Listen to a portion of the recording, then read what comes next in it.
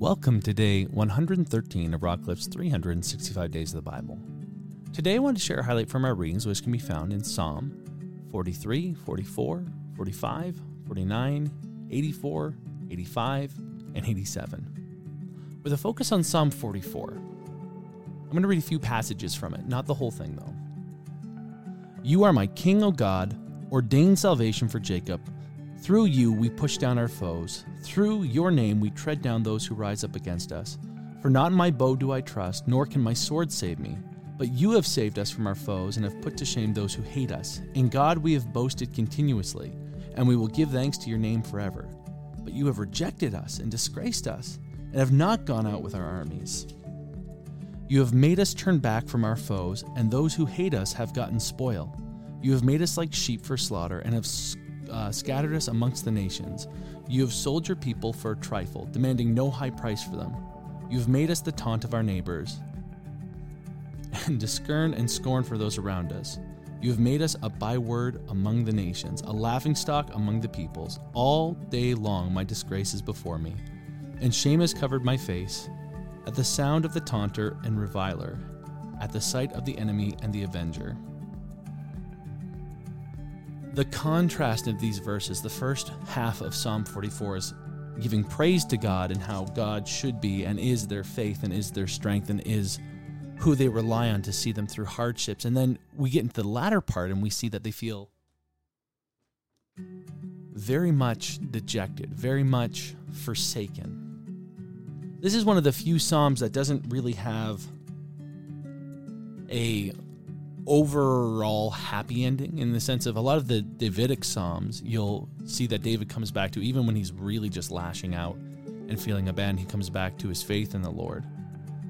And while they do talk about God's steadfast love and that he will remember them, this is a song that I think a lot more of us sing in our hearts sometimes than we'd realize, and it's a song of feeling like, God, where are you in this situation? God, why, though I trust in you, why am I not seeing my trust fulfilled? And we all have seasons like that. I'm sure every Christian who's faithfully walking with God has had seasons where they feel like, I'm doing what I'm supposed to do. I'm doing what's right. Why do I feel like God has let me down? Why do I feel abandoned? And it's moments like that where it's important to remind ourselves what God has done. Yesterday we talked about 1st and 2nd Chronicles being written for Jews who were coming back from exile after being in exile with the Babylonians and the Persians.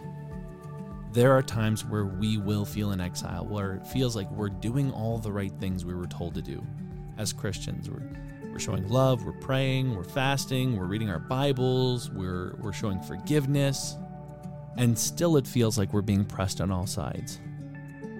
I want you to know that God hasn't abandoned you. I want you to know that God still hears you. I want you to know that it is okay if you feel like you need to vent to God, because he can handle it. This psalm is as much a cry to God to come and rescue them as it is a reminder that God has done it in the past. The beginning of this psalm is a reminder of the great things that God has done in the past and how they will trust in him. They're also venting their frustration. You can trust in God and still at times feel like, hey, God, I need you to hear me. I think he can handle that. Some people would say, well, that's a lack of faith. I think God is big enough to shoulder your frustrations. But after you let those frustrations out, will you bring yourself back to the fact that God is good? And this time in exile, or this time of hardship, might serve a greater purpose than you could understand, like when the Israelites were in Egypt for 400 years.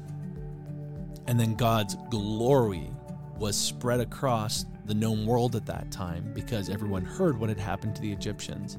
There are times where the hardships we go through later serve to be such a testament to the glory and power of God. We don't always like those stories, but if you think about it, how can we show unconditional love unless we're in situations where the world would expect us to be conditional? How can we show forgiveness that doesn't make sense unless we're in situations where forgiveness doesn't make sense to give? point is God is revealed when we show Christ-like actions that go outside of the expected circumstances. And we can't do that if we're never in a circumstance that doesn't show that. I'm not saying that we have to be going through hardship for Christ to be, made manifest or his glory to be made manifest. That's not the case at all. I know lots of people who have found God through, silent kindness and reaffirming words and moments of prayer. He shows up however he wants, but more often than not, people pay attention when tribulation and hardship is met with praise and patience, forgiveness and kindness. God has not forgotten you. I've said this before. We'll say it a lot more times. God has not forgotten you. He's not abandoned you. He's not forsaken you. You can talk to him about what's weighing down on you. You can let him know that you really need him. He can carry it. Bring yourself back to the times where God has prevailed and shown his faithfulness. Hold on to those moments and endure.